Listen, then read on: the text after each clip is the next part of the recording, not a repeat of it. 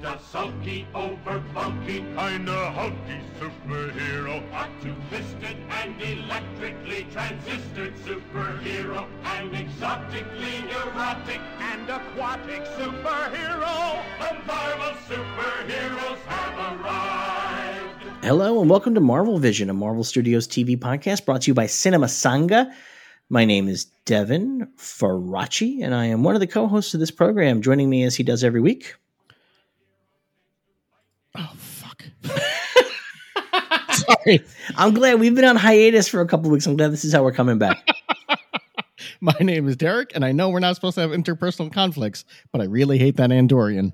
There we go. All right. That was the problem. I had it, and I was on the wrong tab. Oh, boy. Because I was looking at the microphone stuff. Oh, boy. All right, Derek, how you doing? I'm just, doing great. How are you? You're off to a rough start over here, huh? Yep. Oh, boy. So we are back. We took a couple of weeks off because the Marvel Cinematic Universe took a couple of weeks off. Yes. And it is now back with season 1 of What If. And so we have come along for the ride. Yes. But that means we have some news probably, right? We have some news to catch up on in the Marvel Cinematic Universe arm of things. We do. I only grabbed like the last week's worth of news stuff. Fair enough. I didn't want to go too far back because it's already a lot of stuff as Right. it was. So we'll go from there. We'll start with Sam Jackson has apparently shown up for his filming in Marvels. Good for him. Yeah, so we'll see. And he's wearing a shirt with his face on it. Good for him. Yep. So He's about 95 years old now. Yeah, he's old. And he said he's like I want to play Nick Fury for another decade. And it's like I don't think you're going to. Harsh. I mean, good luck, man. Harsh indeed. He's old. He's been around for a long time. He is an old man. He is an older man. Yeah, he is an older man.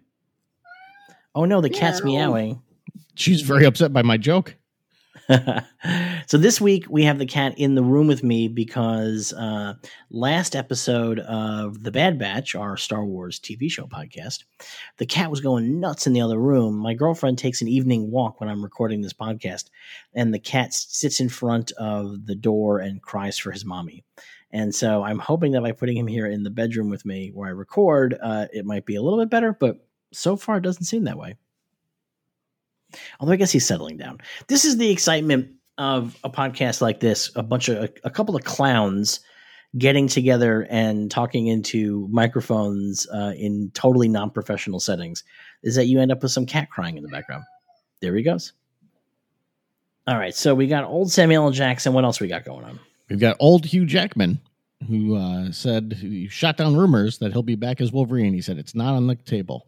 You know what's funny? He could be lying. It could go either way. Yeah. With the multiverse stuff that Marvel is doing now, the door is wide open for him to show up with no further explanation than the multiverse. And he might just very well be saying that he's not going to do it so that it's a big surprise when he is in fact in Spider-Man No Way Home. Yeah. Or Doctor Strange Multiverse of Madness, Or Daredevil 3 or Deadpool 3 rather. Well, he might be in Deadpool 3. That actually, I don't know if that would even count as him. You know what I mean? That's interesting. Because I feel like Deadpool knows that he's Hugh Jackman, right? Yes. So he could just show up as Hugh Jackman. He could. I mean, his statement on it sounds very final. Because he says, I hold the character close to my heart, but I know it's done. So, it feels more like a thing where it's not like, well, Marvel hasn't contacted me, and more of a thing where he's like, I played the character for 20 years. I'm ready to move on. Yeah. Once this movie Reminiscence bombs this summer, I think we'll see what he's coming, what his point of view is going to be. This weekend, I heard it's very bad. Does it even count this year? Do bombs count this year? This seems like it's going to bomb, legitimately, Snake Eyes style. Yeah, nobody's going to like it. It's not just going to bomb. So the Suicide Squad did not do well in theaters, but people liked it. It had good reviews and it had good response. But Snake Eyes, nobody liked it, and so this, I think nobody's going to like it. Yeah. So I heard it's a piece of shit. It looks weird. I've been back at the movies for about 2 months now, and the trailer for this movie is played in front of every film I've seen, and it's been very irritating. So I'm rooting for the movie to come out just because I don't want to see the trailer anymore. Well, don't worry, because movies aren't going to be out much longer. So, is that our next piece of news? No, but I guess we can move it there. Venom has been moved to October 15th, which seems like a date made not to happen. Yeah, it's weird. They didn't move it back far, right? They moved it back about a month because it was supposed to come out like September, I guess about 3 weeks or so. September 24th was the original date. And they moved it to October 15th, which is when like a bunch of other movies are also supposed to open up, which is why I feel like they're just moving it like we're going to have to move it again. Yeah, it feels that way. I have a really bad feeling that a lot of these movies aren't going to happen this fall and things are going to get real bad again. And it's going to, I think the biggest problem is how this is going to impact our podcast Watchmen, where we do a monthly superhero deep dive. That is the biggest problem. That is, I think, what most of America is concerned about is how is this going to impact Watchmen? Yes. And what'll happen is that if there's no movies coming out, I think September is going to happen. I think that Shang-Chi is going to happen. I think at this point, Marvel seems to have, short of states shutting down, Marvel seems to have gone all in on Shang-Chi. Well, we'll discuss that. That's coming up in the news. And but everything else after that, I don't know. But if that does happen, I don't want people at home to be concerned about this. I know it's scary, the Delta variant. I know it's frightening. I know that the idea of breakthrough infections is frightening, but I want everybody at home to really see through a lot of the media panic. I want you to see through a lot of the fear mongering and know that no matter what happens this fall, we will have episodes of Watchmen. And in fact, we'll probably just watch old superhero movies. So you'll be okay. It will be okay.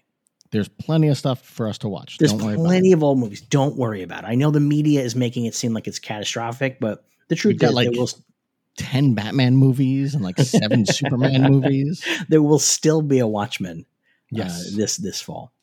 We got you. Always. All right, what else we got? Marvel Studios is planning more animated series. They're like opening up an animation division, more or less. Yep. They're going all out. Look, I'm going to say this before we get to the main meat of this episode, I do want to say the animation in the show is pretty good. For the most part, yes. Yeah, and I mean generally, like, and it's pretty good, and I think it's only up. It can only go up. You know what I mean? I agree. So opening up an animation studio and planning more animated TV stuff is really interesting and opens up a lot of doors, especially if they keep it all in continuity and canon, as they seem like they want to do. Yes, I'm personally hoping that they'll call up Kevin Beagle and be like, "Hey, let's do New Warriors as an animated series instead." There you go. All right, that would be amazing. It's waiting. It is waiting. So go for it. In other news, some Spider-Man merchandise has come out, including T-shirts, like Spider-Man No Way Home merchandise has come out, including some T-shirts that are really cool looking that say, "We Believe Mysterio." You think they're cool looking, huh? I like them because they look like they're like homemade, and that's what I like about it. I like that. I kind of want to see what's happening in the movie with this imagery because I'm a little bit concerned that this feels like they're getting ahead of the memes. Yes, it's very possible. So I'm just, I thought it does look homemade. It does look like something that a person would make to wear to a protest or something like that. So I guess we'll find out how that plays into this movie. Yeah. There's We Believe Mysterio and You Rock Peter Parker. Yeah. So there you go. And then a bunch of shirts that look like your common merchandise shirts, which are lame. Yes. The basics. So you got that. But we'll see. I like the idea that it's an argument about whether or not Mysterio is telling the truth. Apparently, yeah, that is nice. That there are people wondering because I guess J. Jonah Jameson is not fully trustworthy, and I guess also Mysterio seems to be a bad guy. So maybe some people are not falling for it, as opposed to the real world where everybody just falls for whatever bullshit dumb people say on the internet. I saw it on the TV. This is why it's good to have fantasy worlds where people don't believe everything they see on YouTube. It's nice. It's nice to escape into that fantasy world. Yes, it'll be exciting. Moving on, film critics are upset with Disney because to review Shang-Chi, you have to see it in a theater. And film critics want, because of Delta variant and whatnot, they're like, hey, maybe screeners. So there's a lot of arguments going on right now. I'm going to get in trouble. I'm going to get in trouble for this opinion. Are you ready for me to get in trouble? Hot take. Hot take. Uh-oh, look out. Human Torch is coming. I do understand where people are coming from on the Delta variant, and that is, I think, a reasonable concern to have. But I also feel like there is it's weird to me that if you say, I do not believe it is safe to go see this movie in theaters, to then review a movie that is only available in theaters. I feel like there's an ethical disconnect here. And I think that the strong ethical standard should be, this movie is not safe to see in theaters, and therefore I will not be reviewing this movie in theaters. Now, I understand there's people going to say, well, I'm a freelancer, or I need to get the clicks or the hits, and I need to get paid. I get it. Like, I'm not taking that away from people. This is why ethical quandaries are, in fact, quandaries, because they're not easy to solve. If they were easy to solve, they wouldn't be ethical quandaries, and we would do the right thing all the time, no questions asked. But doing the right thing is a complicated and difficult thing. And I feel like if you believe it is too dangerous for you to go see the movie in a movie theater, it is probably too dangerous for you to urge other people to go see the movie in a movie theater. Doesn't that make sense? I would agree. So I do think that obviously the nature of this shit is changing, and I think that studios need to keep up with it. There are people online saying film critics have never leaked anything. That's not true. Roger Moore, not the James Bond guy, but a Fox guy, did in fact leak, I think, Wolverine stuff. The Wolverine, I think he might have leaked. I remember that leaked. I don't remember how it was Roger Moore. Okay. And so it has happened, and it will happen, because the other thing is that the line of who is a film critic has become very blurry. Yes. And there are people who work for legacy publications or legacy outlets who will not spread these things, but then there are guys that have YouTube channels that 100% will. Yeah. And so I also get where the studios are coming from. Now, what you have to create now is a class system and say, well, certain people we trust and certain people we don't trust. And that's fine. That's always how it works. But also at the same time, that's just going to make people even madder anyway. Yes. So I don't know. But I guess it comes down to me is that if you feel it's not safe for you to go see it in a movie theater, it is not safe for you to tell other people to go see it in a movie theater. Yeah, I agree.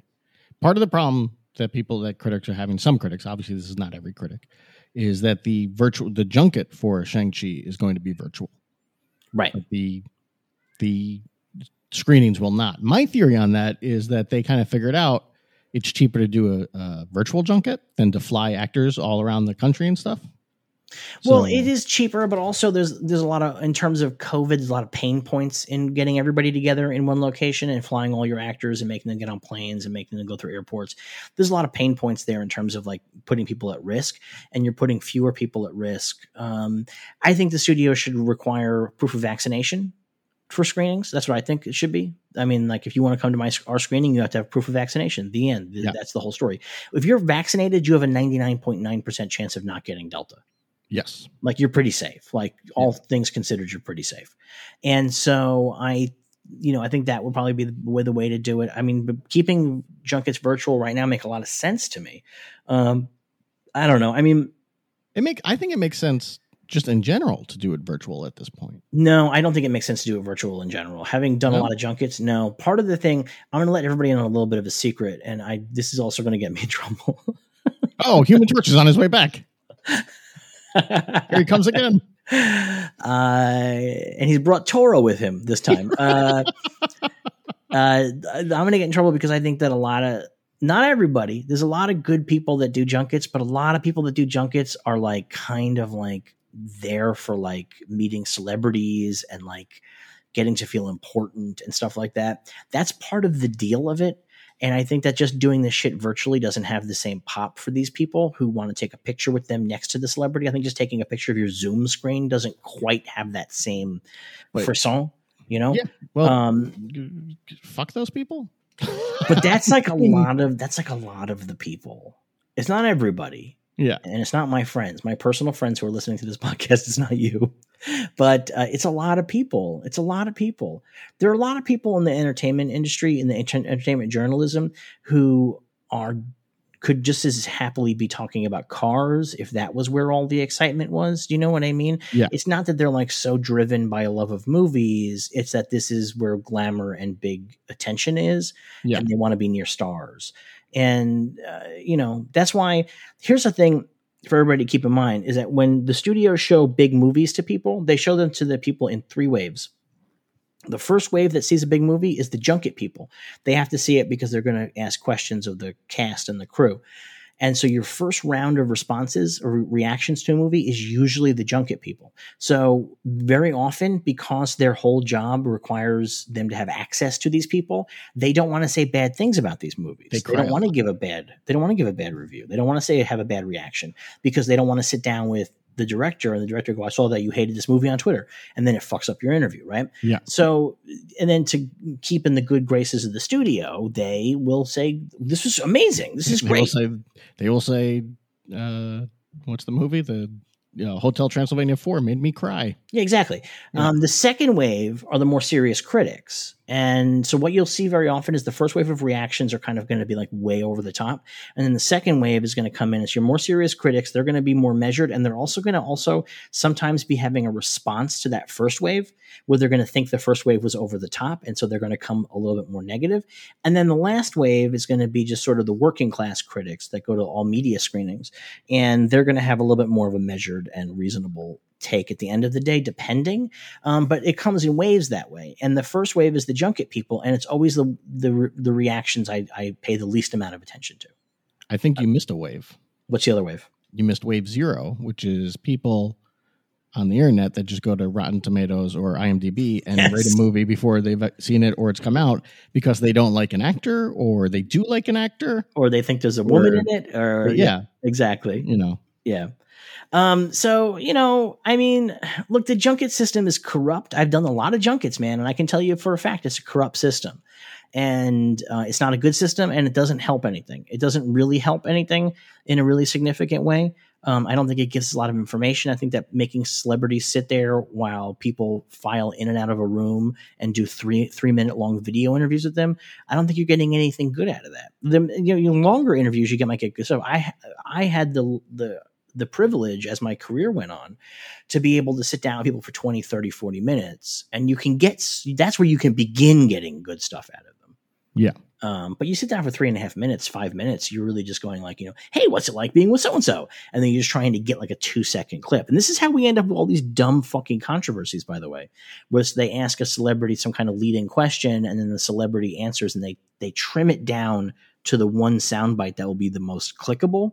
Yeah. And then all of a sudden, Martin Scorsese thinks that Marvel Studios is the work of Satan. Yes. And that's the way that works.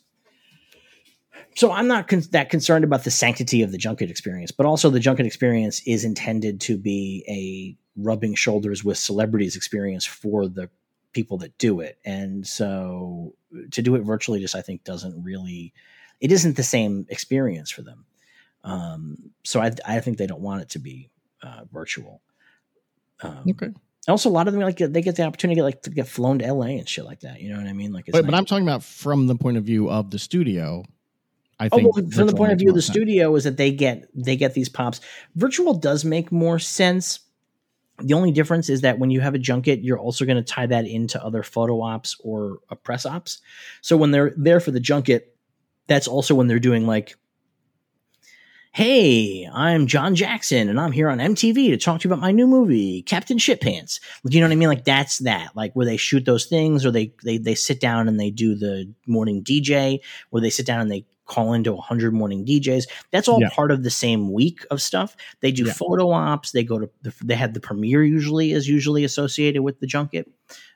So that's the way that works. But I'm talking about like where it's okay, now we're going to fly Margot Robbie and John Cena out to Chicago for the weekend, and then we're going to fly LA. Sure, I imagine they'll keep doing live junkets after things calm down and we can do that kind of stuff again.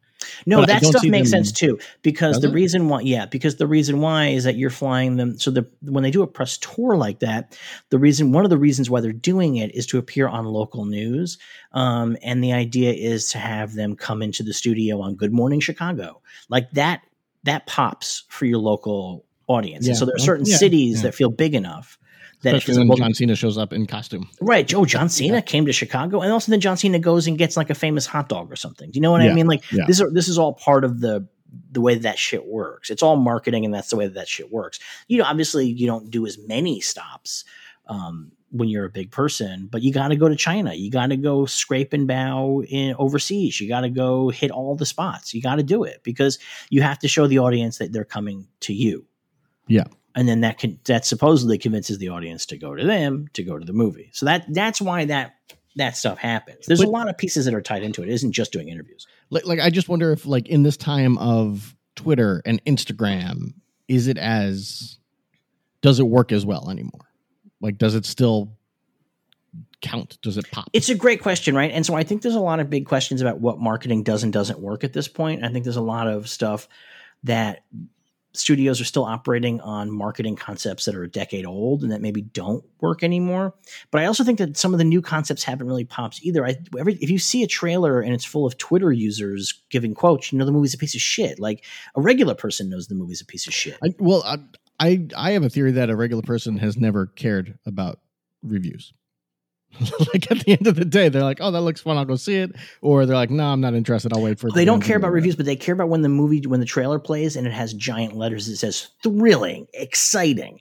And that's why sometimes they'll cut trailers. But they're not looking for thrilling and then underneath it little where it says like New York Post as opposed to thrilling at Butt Lover. No, of course. The thing is, so here's the thing. So those things, they make the attributions, unless it's a big name person, like if it's like a really, like when Roger Ebert was alive, if Roger Ebert said it was thrilling, you'd have Roger Ebert's name as big as the word thrilling, because his opinion carried weight. Now they make those names so small.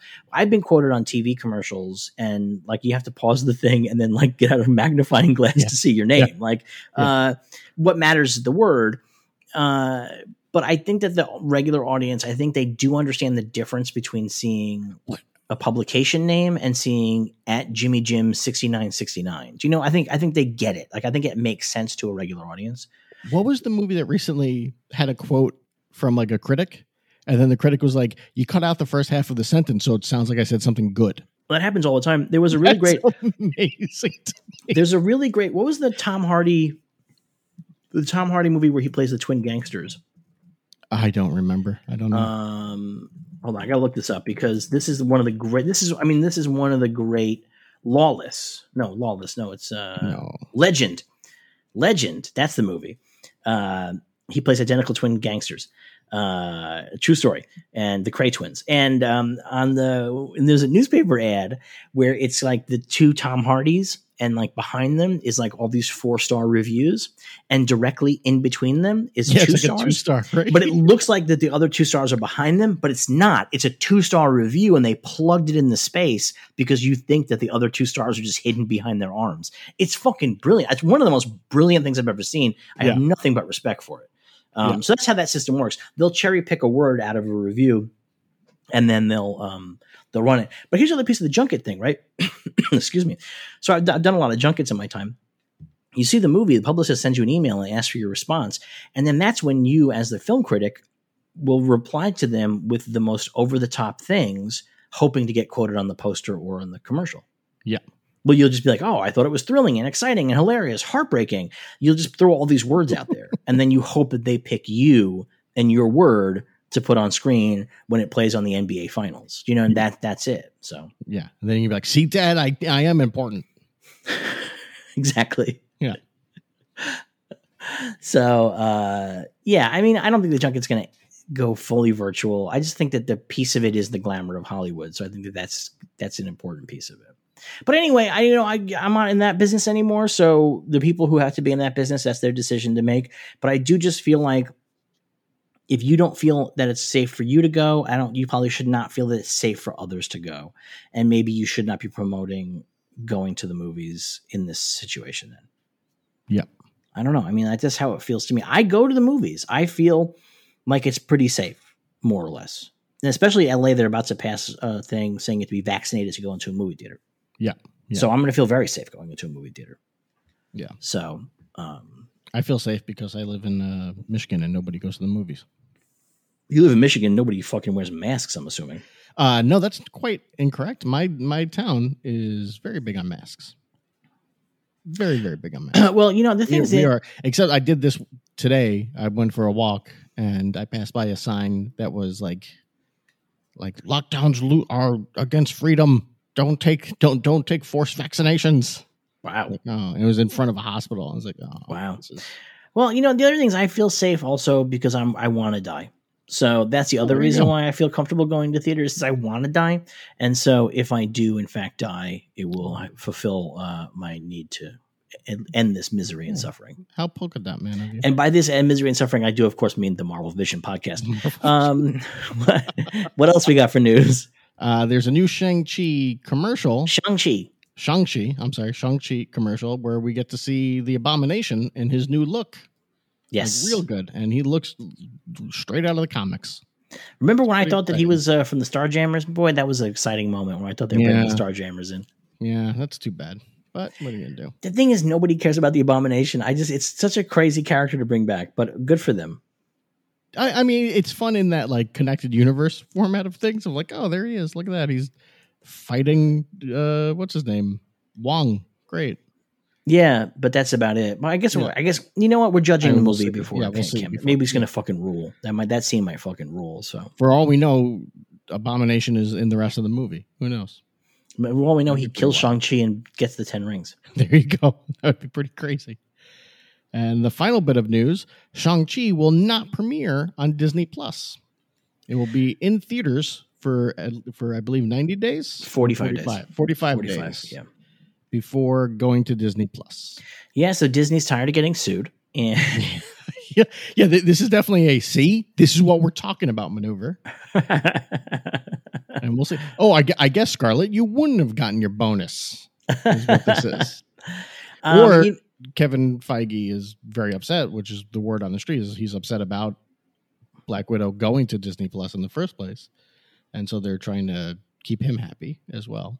Yeah, I mean, it's going to be interesting to see. I mean, there's also an optics thing of making sure that your first Asian American superhero doesn't go directly to video. That's an optics piece of it as well. I think the other thing is that especially where they did it with Mulan and people got upset, and then they did it with, what was the other one they did? The Raya, is that the name of it? Yeah, Raya. Yeah. So people were like, why is it the Asian characters? Yeah, all the Asian films have been going direct to video. And Disney had to be like, no, this was just the year we decided that, okay, this year we'll do Asian, so we don't have to do it again for another decade. That's what happened. So yeah, I mean, it's going to be interesting. I'll, assuming the movie opens, I will go see it in a movie theater. So. Because again, I'm ready to die and I want to die. Yes, well, we'll see. It's coming soon. Yeah, and they are doubling down on it. They had Simon Liu trailer today. Well, the new trailer. Simon Liu went to Times Square to go see his his giant billboard and talk about the opening date and stuff like that. So they're really sticking to the opening date as of right now. Yeah. So is that it for news? That's it for news. We got trivia. We do, but it closed. Hold on. Okay, here we go. Who was the first Black Marvel character to get their own comic?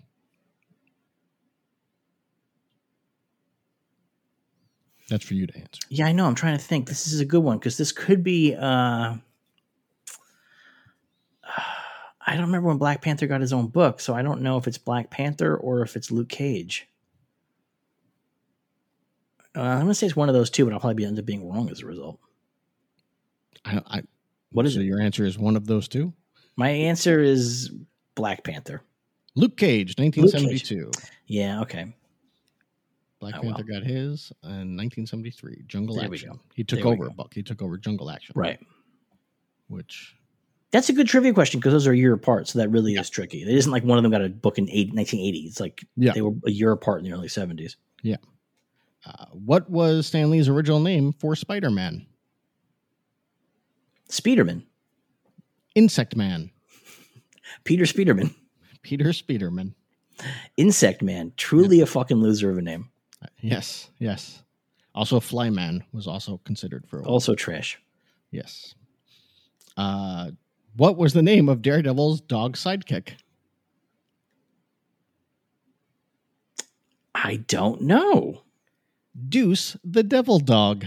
Wow. He was a former police dog that became Matt Murdock's CNI dog and also fought crime for a little bit, apparently. I don't remember that character at all. Wow, this is a blind spot for me. No pun it's funny intended. In this book, it says Daredevil originally had a sidekick that was a CNI dog named Deuce the Devil Dog. And I was like, this is a joke. So I looked it up. He got the dog in like issue 308. So he wasn't originally...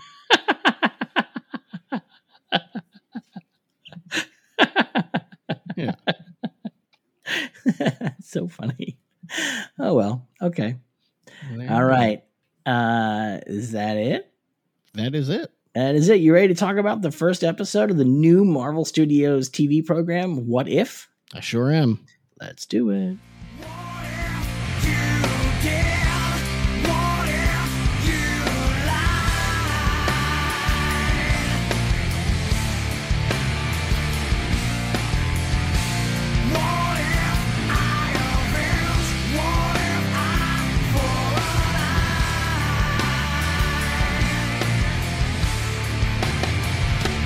What If, Season 1, Episode 1. What if Captain Carter were the first Avenger? And so here's the thing. I think, why did my voice get so high? I think, what I think is, I think, if I'm not wrong, Captain Carter is a character created for a Marvel phone game. You're wrong. Really, where was she created? She was in the Exiles book from like 2008, 2009, around then. Oh, was she? Yes. Oh, okay. Because somebody had told me that she was created for this. Unless that game came first, but I know her. That game introduced her about like 3 or 4 years ago. Okay. I know her from a comic. I'm trying to find out where it is. It was the point where the team was like, it was her. There was like a cartoon looking Wolverine. And she was in that. I'm 90% positive. Oh, okay. Well, yeah, Exiles. Here it is. Peggy Carter is Captain America, a new Marvel comic. This is from 2018, so it's not that long. Yeah, ago, I really think that it might have been like contemporaneous. It is, brings the Marvel Puzzle Quest version of the there we go. To the comic. She was created for Marvel Puzzle Quest, yeah. Okay, I thought this comic was a long time ago. But boy, I liked that this segment went that way because it began with me not sure, and then it went to you researching to prove me wrong, and then only to meet your own doom. No, I was researching to make sure I was correct. Okay, that because even as I said, I believe this was before, is what I had said, because I was not 100% positive. No, the thing with comics, and especially I find with Marvel comics, is things are changing so often in their books that what happened in 2018 feels like it was 10, 20 years ago. Yeah. It does. But it is interesting. This is as far as I know, the first character to be introduced in a video game to have sort of made the leap. To movie? Or to both, in Marvel, to both comics and like the movies or the MCU. I think so. That sounds about right. Yeah, there's a very limited number of characters that were created outside of the comics who have become mainstays in Marvel. One of those is Firestar. Yeah. She was created for Spider-Man and His Amazing Friends because they were worried that having Spider-Man and Iceman live together was a little too gay. That's honestly the truth. They actually needed to bring in a woman because they were concerned it was too gay. And so they made up Firestar. Yeah. So, that's interesting. It's interesting to me just how that blob that is the corporation of Marvel absorbs all the creative energy that comes up around it. It's kind of fascinating. There were a bunch of characters created for an X-Men game that the initial idea was like they'll become parts of the comics, and then I don't think the game did well, so they never became parts of the comics. And that was like. They might eventually bring some of those weird characters in, like people who grew up with these games or become fascinated by this history, bring those characters in because they're all owned by Marvel. But as far as I know, though, Captain Carter is the first video game character to make the jump into the MCU or into any live actiony Marvel stuff.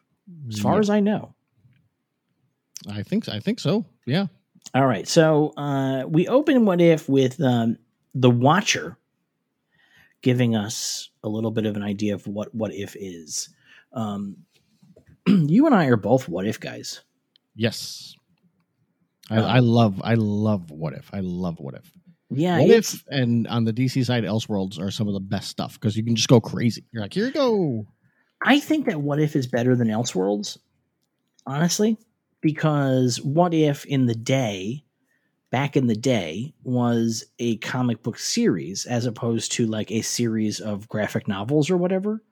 And I think that Well, being able to do it monthly meant that they could do more weird shit. They didn't have to always have a good idea. They just had to have an idea.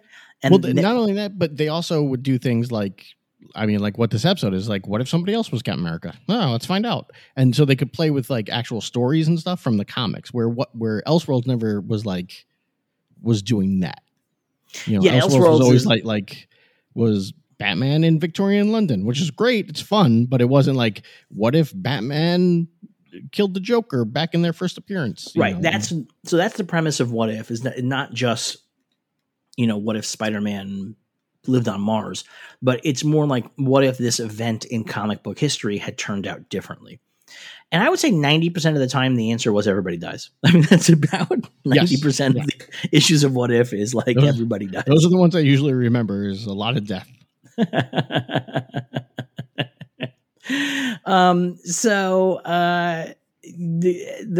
comic sort of has the same structure as the show, which is that in the comic, we begin with Uatu, the Watcher who lives on the moon, and he will say to us, like, everyone knows that when he first became a superhero, Spider-Man tried to join the Fantastic Four and was turned away. But what if he had in fact joined the team? In this alternate reality, he did, and let's go look at it. Like, that's like his whole shtick. And which then led to the great Brandon Bird shirt of What If Frazier was a member of the Fantastic Four. Yes. But that is the very first issue of What If Spider-Man joined Fantastic Four. And that's from 1977. Is that the first issue? Really? Mm-hmm. Wow. Yeah. Wow. That's the very first one. Yeah. And it ran for like years. It ran until 1984. They brought it back in 1989, and then it ran for about 8 more years. Apparently it was Kurt Busiek was on Twitter recently talking about What If, and how What If was what Marvel used to test writers and artists. That makes sense. That was their method, was like, okay, we've seen some of your work. Let's see if you can do it the Marvel way. And then they write us a What If, and there you go. So. That makes a lot of sense. You could really go wild, and people often did go wild with some of these stories. So the show opens with Uatu. He's very cosmic here. I really like this. Very unlike how we've seen the Watchers already in the Marvel universe. Yes, the Watchers we saw in the Marvel universe are very much like guys in big funny heads. Like how they are in the comic. And he obviously has a big funny head too, but he has like that eternity thing, like where he's like sort of like transparent in the universes inside of him. Yeah. The opening credits also sort of like go into this like fractured reality thing. That's pretty cool. And then he introduces us to an idea of what if, instead of Steve Rogers becoming Captain America, it had been Peggy Carter who got the super soldier serum. And I was very interested from the beginning. I was like, okay, how are they going to have that? Like, what's going to be the point of divergence? Like, what is going to be the thing that creates a new universe? And their answer, I thought, was very dumb. Their answer, I don't think works. Does it? Like, I think is she's like, no, I'm not going to go in that room where everybody else is, and then the guy sets off the explosive, and that's when the Watcher is like, and that is where things go different.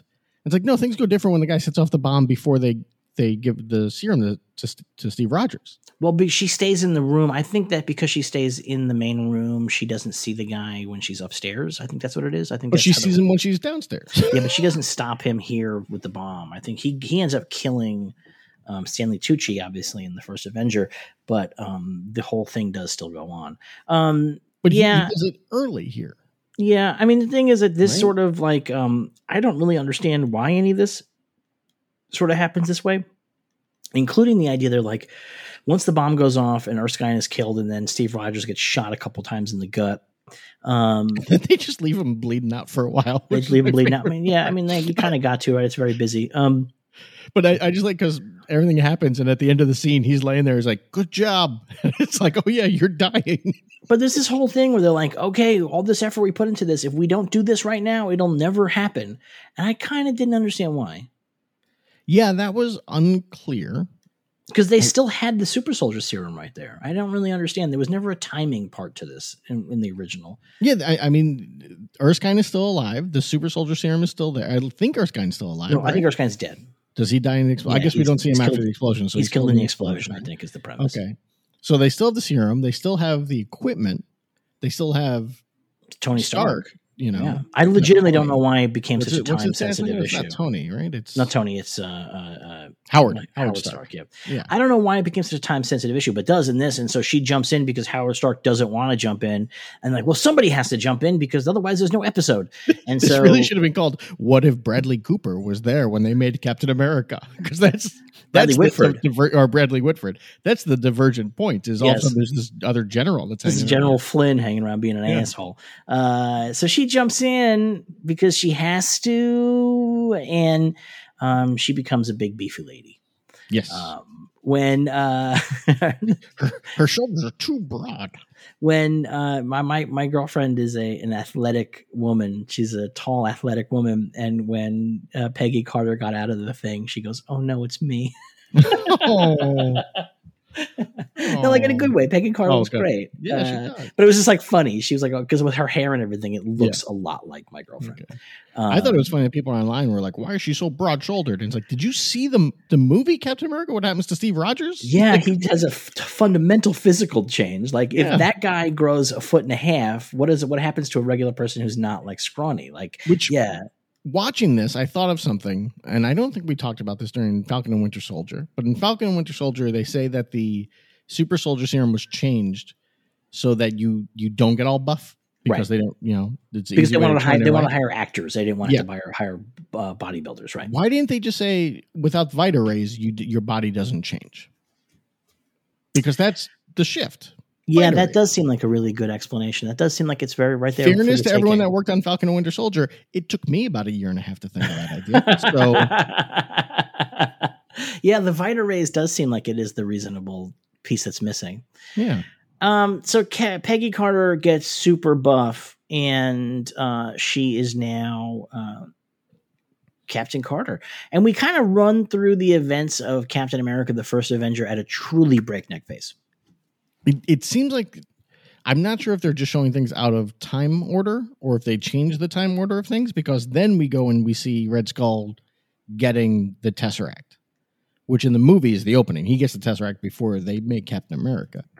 Yeah, it's like it's the very opening of the movie. I'm not really clear if that's them being like, oh, this is, and then they found out later that he had that and whatnot. So, like that's not a big deal. I just wish that there had been some kind of explanation of like when that was happening. Right. I also feel like it's interesting that they go, what? The Nazis in Norway? And the Nazis took over Norway in 1940. So I feel like that actually is like contemporaneous with this. I feel like this is like 1942 almost. I mean, America's in the war. So, yeah. I mean, it's kind of wild to me because when they go Nazis in Norway, it's like nobody bothered to look at like the Wikipedia page for German occupation of Norway. Yeah. It's like really crazy to me. There's that. And at one point somebody says, is this thing nuclear? And I was like, was that a common phrase in World War II? No, not a common phrase at all. They might have said, I don't even think they would have even said atomic at that point, to tell you the truth. Like radioactive, I could seem to say. Like, hey, is this thing safe to be around? I think they had the idea of atomic stuff, I think, already. Like that was a science fiction concept already. But I don't know. I mean, whatever. We see the Red Skulls go and get the Tesseract. We sort of like see that sequence happen all over again. And we get our first hint that they didn't get likeness rights for everybody.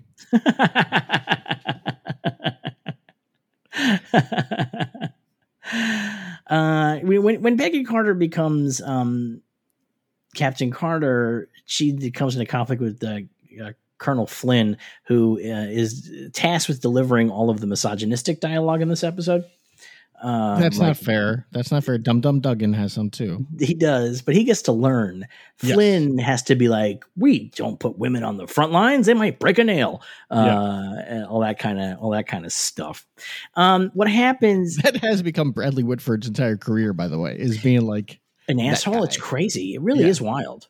Yeah. Although when you watch West Wing, he was an asshole on that show too. But he is. You know what's funny? He wasn't an asshole when the show aired. No. Well, he was, but he's a lovable asshole, and you agree with him, so you're now okay he's just an asshole. When we watched the first season recently, and he's just an aggravating asshole.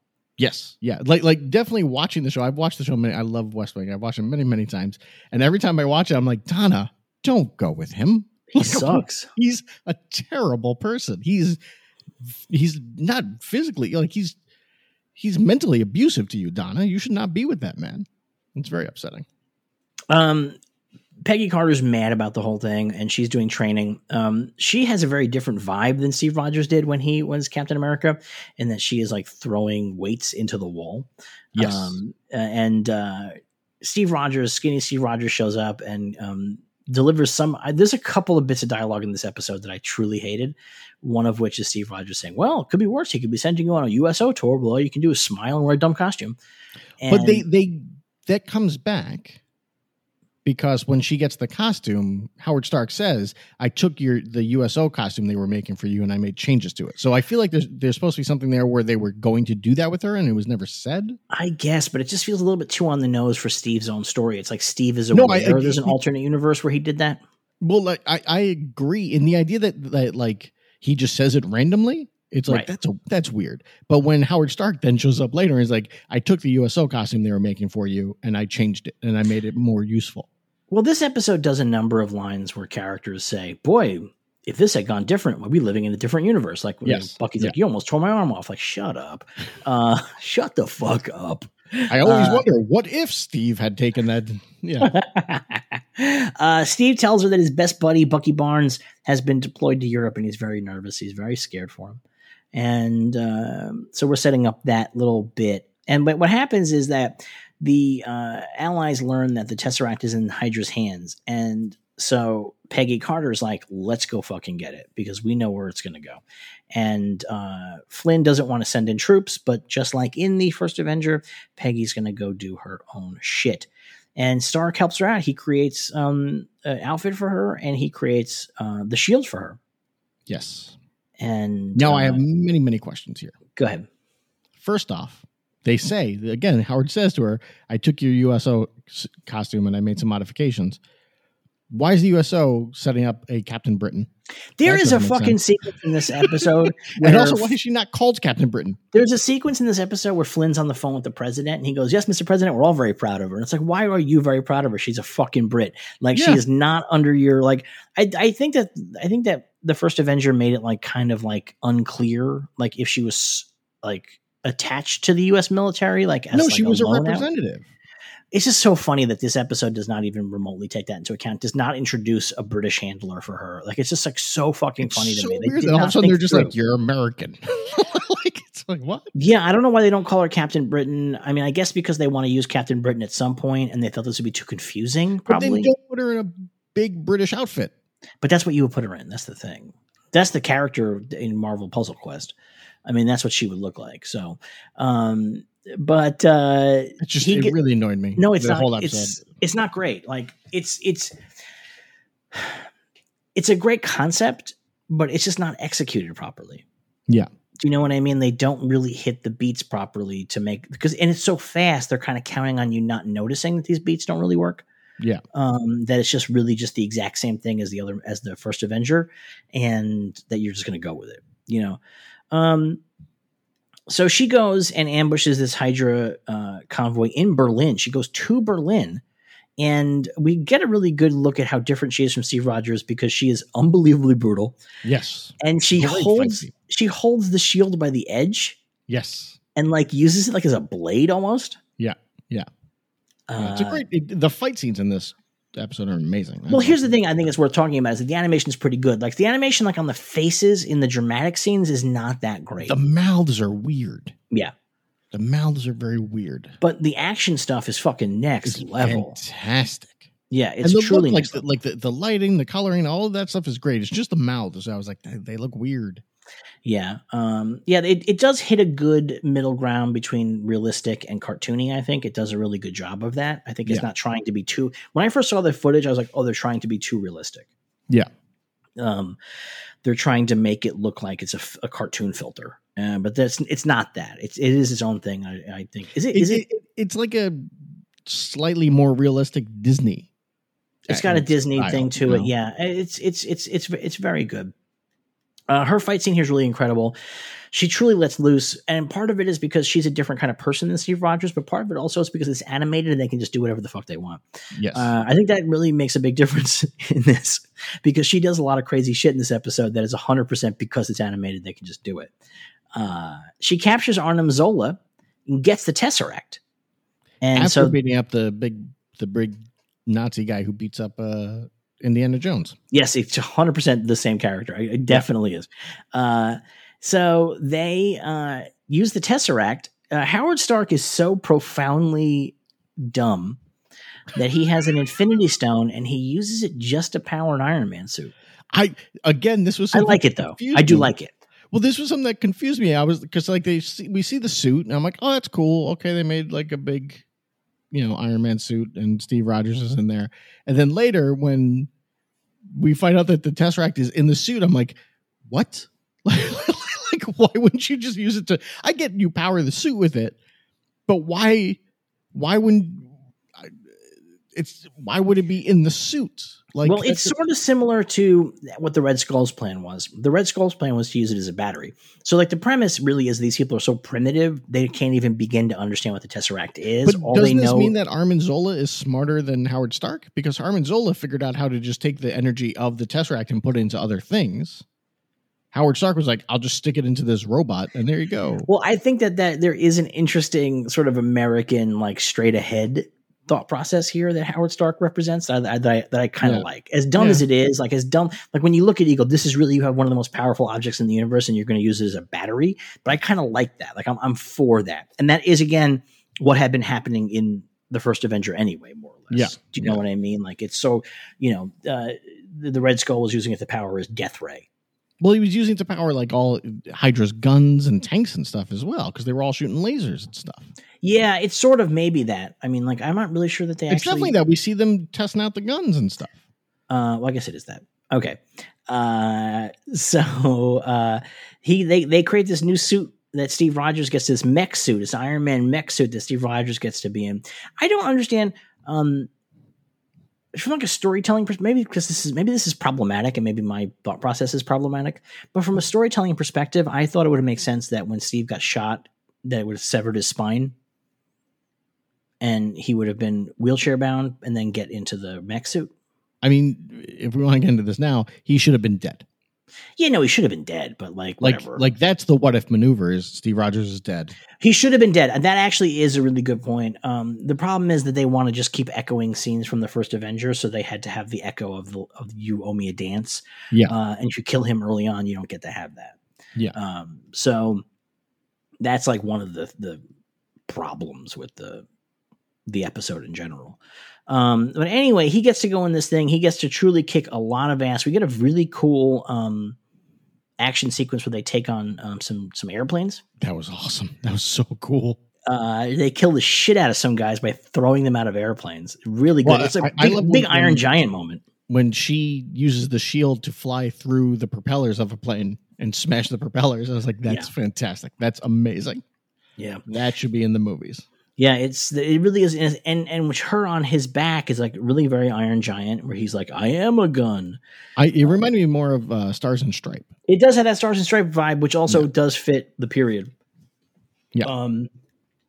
But they so they're like kicking some ass. Then we have like this montage of like badass scenes of them doing cool stuff. The president's very excited. I don't know why he's that excited. We didn't get to the rescue, or did we get to the rescue here? No, this is when the rescue happens, I believe. Right? So they have to go rescue Bucky, just like they did in the movie. It's they're just hitting plot points from the movie, but this time it's Peggy Carter. I'm sorry, as the person doing it. They rescue. It goes very easily too when they rescue Bucky. Yeah, it's much easier because they have a giant fucking Iron Man suit and also a truly brutal Captain Carter. And also, Bucky is not being experimented on, from what we can tell. Right. So, and we also get to learn the importance of voice actors. Yeah. So once Sebastian Stan shows up playing Bucky Barnes, he's very bad. And he's bad. There's a couple of things about him that are bad. I mean, he's trying to play a different version of Bucky Barnes, so that's like probably part of it. There's like maybe like a little bit of a disconnect for us as the audience. We're very trying to go back 10 years and be like, okay, this is a happy-go-lucky Bucky. But also, he just is delivering his lines terribly. He is delivering his lines like he is just speaking lines. I mean, that really is what it feels like. If I can do an impression, my impression of him, and here's his first line in the show. Who are you supposed to be, the Queen of England? Yeah, exactly. Yeah. Like if you told me that he recorded his dialogue in between shots of Falcon and Winter Soldier, I believe you. I think he probably recorded it in his fucking bedroom in 25 minutes. Yeah. I think that's probably what it is. He is, and voice acting is its own skill set. It's a vastly different acting style, and maybe he just doesn't have that style in him. You know, I think he's very good in live action. He's just not good in. There's a reason why there are voice actors who get paid a lot of money to be voice actors. Yeah, you know. Yeah, I mean, he just doesn't have that skill set. I mean, he can maybe learn it. I don't know, but he doesn't have it right here. Or maybe because it's like 5 lines, and they were like, "Yeah, just belt them out real quick." 5 lines. Boom, boom, There's boom. 5 lines, and 3 of them are about fish. Yes, he talks a lot about fish. Like, I don't know why there's so many fish references in Bucky's dialogue in this episode, but like the third time, I was like, "This is like a choice." What if all of his lines he doesn't even know he's in the show? They recorded him during a dinner. It's so like the when he's supposed to be Queen of England, he was saying to somebody who's being fancy with their napkin, you know. That's an incredible calamari. Exactly. They were just at a fish dinner. They were at a seafood dinner, and like, if we record him during this, we don't have to pay him. It's the Bowfinger principle. They Bowfingered Sebastian Stan. That would be amazing. He makes 3 different fish references though in this. I counted them. So they have rescued the Howling Commandos and all that shit is going on. And then they go to go stop a train. Yeah, that's real unclear. There's like, we heard the Red Skull's gonna be on the train. Let's go stop it. And it's like, yeah. So the Red Skull gets ordered to go to Berlin by Adolf Hitler, and he's like, "Fuck that!" And he kills the Nazi who was sent to. And he's still hanging out in front of the Tesseract spot. Yeah, I guess that there must be information encoded on that he uses later on. Like, I didn't quite understand why he has brought that door with him. Yeah, I was real confused. I don't know. So they go to the Alps where Bucky in the first Avenger falls to his doom, his seeming doom. And they have to go take a train. Again, it's unclear why. I guess they're trying to find the Red Skull. And there's a scene where Peggy Carter says to Bucky, I guess maybe you're just afraid of trains, which is really a head slapper. It's one of those, like, we're very aware that we're in an alternate universe line. Like, it really is like one of those. And things seem to be going pretty good because the Hydra Stomper is able to stop the train. But as soon as Steve gets on the train, he realizes it's a trap. And it's full of explosives. And he is blown up and blown off the side of the mountain. And I thought he would be dead. And he probably should have been dead. Yeah. Or he should have turned into the Winter Soldier. Like, if you're going to really go beat for beat on this thing, one or the other. Yeah. Peggy's very sad now. She's very, very upset. She interrogates Arnim Zola to get some info. And she discovers that he is going to use the Tesseract to summon an interdimensional monster or something. The Hydra's, what is it called? The Hydra's avatar or something? Boy or whatever. I don't know. Hydra's big boy. I don't know why anybody cares about this right now. It's Cthulhu. They're going to bring Cthulhu. So the thing is, though, he has this plan to use the Tesseract to do this, but as far as everybody's concerned, the Tesseract's gone. Yes. So I'm not really so sure why they're so worried about that. Which, by the way, when they were saying this stuff, they still had not made it clear that the Tesseract was in the suit. I think they made it clear. We saw Howard Stark putting it in the suit. I don't remember seeing him put it in the suit. I have no memory of that. I remember seeing him working on the suit. He's definitely putting something in the armor, and it's got the blue light. So I think you're supposed to understand it's the Tesseract. Considering this is an episode that treats the audience like they are essentially dumb, I am surprised we didn't see him place it in there. Yeah. But the episode really does assume that we don't know anything, or that we only know the most broad aspects of the Captain America story. I'm surprised nobody ever says, "What are you, some kind of Iron Man?" Got a load of Captain America over here. Hydra Stomper gets his name in the way that I hate things getting their names in movies.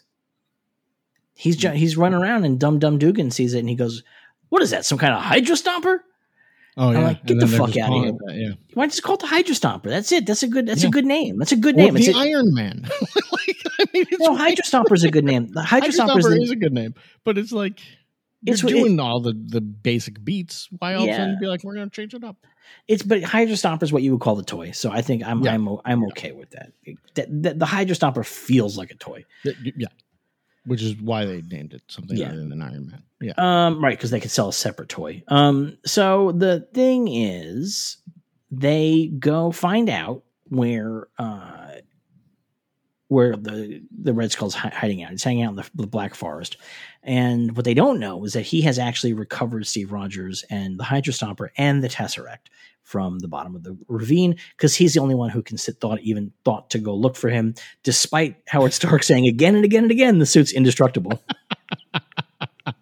I mean, that's legitimately, that's also madness on some level, right? Like, he keeps saying it's indestructible, and then they don't bother to go look. Well, it's great because after the explosion and stuff, there's Bradley Whitford who's like, "I thought you said it was indestructible." He's like, "It is." Nobody's like, "Well, should we go check on it?" Like, Bradley Whitford's amazing because he goes from like taking credit for Carter to like hating her again. He's whiplash. His loyalty's whiplash from scene to scene. And this episode is not that long, so you really feel it.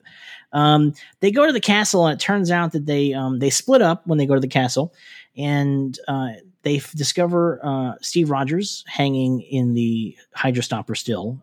He is chained up. No, he's on the ground, and the Hydra Stomper is in. Oh, is he already on the ground? Okay. Device, isn't he? I thought that. No, I think you're right. Yeah. Upstairs, though, the Red Skull has the Tesseract, and he is using it to open a portal. And so these two groups are going to have to meet. So they are able to use residual power in the suit, or in the machine that he's in, to power the Hydra Stomper for 1 minute. Yeah. And Steve gets back into the Hydra Stomper and flies up through the castle because he knows that Peggy's in terrible danger because the Red Skull is about to bring a horrible monster into the universe. And in fact, that is what happened. So Peggy and Howard didn't want to come, but Peggy said, perhaps there'll be a button that you can push, because Howard had said that he's not an action guy. He's a button pusher. And sure enough, there is a button he can push. The portal opens and these tentacles come out, and the first thing it does is kill the Red Skull. Yes. Which is very classic. That's classic What If. Yeah, it's also a remake of his death in the first Avenger. Yeah, that's true. That is, I guess. You know what I mean? Like he gets the Tesseract and then he falls into the universe. Yeah. I mean, it's the same thing, right? So now Peggy has to fight this giant tentacle monster. We don't see them. We see a little bit of the mouth of the thing, but we don't really see much of it. We just mostly see the tentacles. They tell us very quickly that the tentacles are growing at an incredible rate, and in just a few hours, it will have overtaken all of Europe. Yeah. Which feels like something that they read in the script as opposed to the characters discovering. which they said and followed up quickly with, just go with it. So Peggy ends up grabbing a sword off a wall, a decorative sword off a wall, and starts fighting the monster while Howard Stark tries to figure out how to shut down the thing. The problem is he can't shut down the portal while the monster's in it. The monster is holding it open. Yeah. So the Hydra Stomper comes in, it sort of creates a diversion necessary, and then Peggy fights the monster back into the portal and has her little moment with Steve where Steve says, "You still owe me a dance lesson." And then she goes and walks into the portal with the monster, and the portal closes behind her. Yeah. And then we cut to the portal opening, and pieces of the monster come flying out, followed by Peggy Carter, and she is in a familiar looking, really ugly underground base from the first Avengers movie, and there is Colonel Nick Fury and Hawkeye. And she meets them, and she's like, "Where is everybody?" And Nick Fury says, "You won the war about 70 years ago."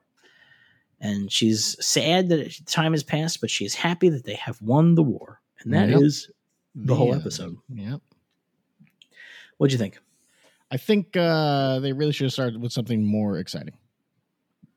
I think, again, to me, the beauty of What If is the craziness of it all.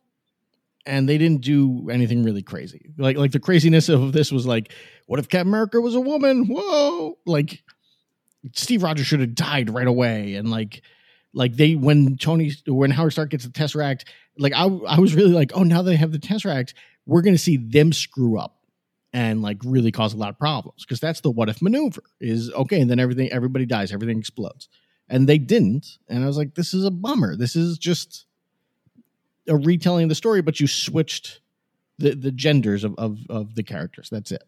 I think that unfortunately, you're never going to get that on the show. Who knows? I don't know what they're going to do as time moves forward. I think you'll get stuff, but I think you're not going to get the crazy what if thing where everybody dies. I don't think we're going to get that. The fact that they didn't kill any of these characters really hammers at home. Yeah. Yeah. I just don't see the point then. I think we can make choice. So I know people have seen the first 3 episodes. They say that episodes 2 and 3 are really good. They say this is the weakest of the 3. Okay. And it's quite weak. It's not like horrible. I enjoyed watching it, but it's fine. But it was just like, here's a retelling of the movie, but now Captain America's a woman. And I was like, okay, but you didn't do anything with that. Like nothing. Well, that's the thing. It's not particularly imaginative. No. It's just all the exact same beats. It's just different character. And there's also a giant robot. Then that really is the thing. There's no, the rumor that I've heard is that every season is going to have an Agent Carter story. Okay. So like, they're just going to keep following her adventures. Or there's going to be an Agent Carter animated series, maybe. I mean, that could also be a thing they do, right? Yeah. There's a big rumor online. I don't know where this is coming from, that the Watcher is going to actually recruit heroes from all of these universes to create like an Exiles-like multiverse team to handle some threat in the finale. Yeah. I don't know if that's true. That seems like it's fundamentally a violation of the character of the Watcher, but who knows? Yeah, but I mean, that is also what the Watcher does in the comics all the time too. So yeah, well, the Watcher like what he does usually is like show up and like give somebody a fucking hint. I don't think he doesn't really Nick Fury it that much. Doesn't he give Reed Richards the ultimate nullifier? Yes, he does give Reed Richards the ultimate and he fights Galactus. Like he shows up and fights Galactus, and he's like, "Hey, cut it out." Yeah, I mean that's supposed to be a big moment. Like the problem is that's so early in the Marvel universe that it's not a big moment anymore. But it's supposed to be like a big, like, wow, this is so serious that the Watcher is breaking his vow. Yeah, yeah. Uatu eventually gets a reputation as a guy who gets involved. Yeah, yeah. Like I think he gets thrown out of like the Watchers Union or whatever at one point because he gets involved too often. But like, even at the end of this episode, he's like, I watch. I can never interfere. I can never interact. That's what I do. And it's like, you're saying that because you're going to do it sooner or later. I mean, it does have that feeling, right? Yeah. Because why even bring it up if, as viewers, we don't have the understanding that he can get involved in these stories. It's the same as how I know when I wake up in the morning, if one of my first thoughts is, I'm not going to get pizza today. I'm getting pizza that day. Like, that's just how it works out. I thought the animation is really great. I'm really excited to see what else they can do with the animation. I'm excited to see what they can do moving forward with the animation. This obviously is like a test thing, you know what I mean? Like as they actually throw resources into animation, I think there's a lot of possibility. It's really exciting. A lot of possibility to do stories with characters who they're not going to spend the money on live action, or they're actors they don't want to spend live action money on anymore. Yeah. You can still tell cool stories with them. I do hope that other episodes are more imaginative.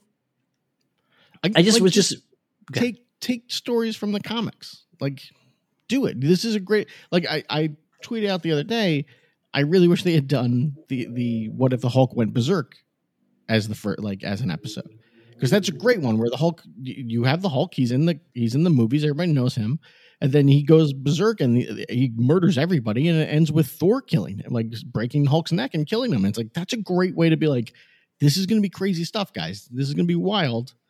But if it's just going to be, like I know one of them is, what if T'Challa became Star-Lord? And it's like, okay, I guess, but like, that's not overly exciting. It's just like, there's just not much, I have been told that's a really amazing episode. Like, I'm sure it's going to be a good episode, but it's not, you know, I don't know. It's just not as exciting to me as like, what if the Hulk went on a murder rampage?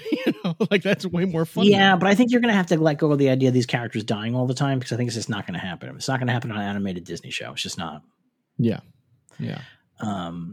They might kill a couple of characters here or there, but I don't think we're going to have the wholesale slaughter that we're kind of used to from the What If comics. Yeah. So I think you should prepare for that moving forward, that we're not going to get a lot of that. Okay. Okay. You sound like a DC fan. You sound like a Snyder bro right now. Yeah, that I want it to be fun. You want to see the murders. opposite of a Snyder. You want to see murders. Yeah, that's what If is all about. That is the point of What If.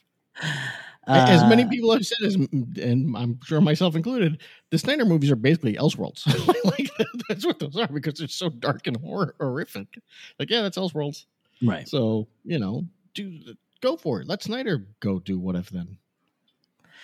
Well, I think we both agreed this is a disappointing episode. Although I think I might have liked it a little bit better than you, even though I was truly offended by some of the dialogue. I didn't hate it. I was just like, oh, this is bland. You're not really taking full advantage of the concept, and that bummed me out. Yeah, I mean, for me, the animation and the action scenes made up for it. The action scenes were absolutely fantastic. Absolutely fantastic. But God willing, next week, maybe they'll start getting their footing. Maybe it's a new show. It's a new concept. They're getting their footing. We'll see. What's happening. Yeah, I mean, I guess this was possibly a proof of concept episode kind of deal. Like, I don't know if they greenlit the entire season right away, or if they were like, we'll make this and it can be a special if nothing else. Like, I don't know how that worked out. All right. Well, we'll be back next week I'm telling you, they want to do a Captain Britain thing, and they think it's going to be too confusing. But, So we'll be back again next week with the next episode of What If. Hopefully they get a little bit, get their shit together a little bit more, I would think would be what I'm hoping. But in the meantime, somebody, by the way, told me that there's a map that has Latveria on it, but I don't know if I didn't look. I did not notice that. I don't know. I mean, I know that we see a map of like Eastern Europe at one point, but I think I would have heard about that more on Twitter if that was true. Yeah, I would think if they had introduced Latveria, because I think some of this stuff is canon, even if it's like alternate universe stuff. Do you know what I mean? Yeah. Like if they showed Latveria, that would have existed before the time. Yeah, I mean, they have the Watcher tell us where things diverge, right? So it seems like, unless at some point that we didn't get to see where Steve Rogers goes and like is like, we should call this town Latveria, and that's how that happens. We'll be back next week, though. Hopefully they get a little bit better, and hopefully we will enjoy it a little bit more. But anyway, in the meantime, Derek, where can they find you on the internet? They can find me on Twitter at WH_Woolhat. You can find me on Twitter at DevinCF. We also have two other podcasts that we do. One is a weekly podcast called The Bad Batch, where we talk about Star Wars TV shows. We are right now finishing up the first season of the new Star Wars cartoon called The Bad Batch. That's available to $1 and above subscribers at the Patreon, www.patreon.com/cinemasanga, SANGHA. And our other podcast, definitely of interest to you folks listening to Marvelvision, is called Watchmen. And that's a podcast where once a month we get together and do a deep dive on a superhero movie. When there's no new superhero movies coming out, we do old ones. But right now we've had some new movies coming out. So we have done, in the last 2 episodes, The Suicide Squad. It's our newest episode. And Black Widow. We're going to be doing Shang-Chi in September, we're assuming it's still coming out. And then in October, should it come out, we're going to be doing Venom 2, Let There Be Carnage. And then again, assuming these movies come out in November, The Eternals, and in December, Spider-Man No Way Home. These are going to be the only place you can hear us talk about these Marvel movies. So if you're a Marvelvision listener and want to hear us talk about other Marvel movies, it's going to only be at Watchmen. Watchmen is $5 and above subscribers at www.patreon.com/cinemasanga, SANGHA. And I don't have a sign off for this one for What If. Should I just keep? We see you next week. I should just keep the usual one. Well, what if we see you next week? There you go. No, What if you continue being a good person? What if you continue living a good life? And what if we see you next week? I am actually going to stick with the one I had before, which well, is... then what if you fuck off? How about that? Until next time, maybe. Happy maybe, healthy maybe, safe, but most of all, may you remain a true believer.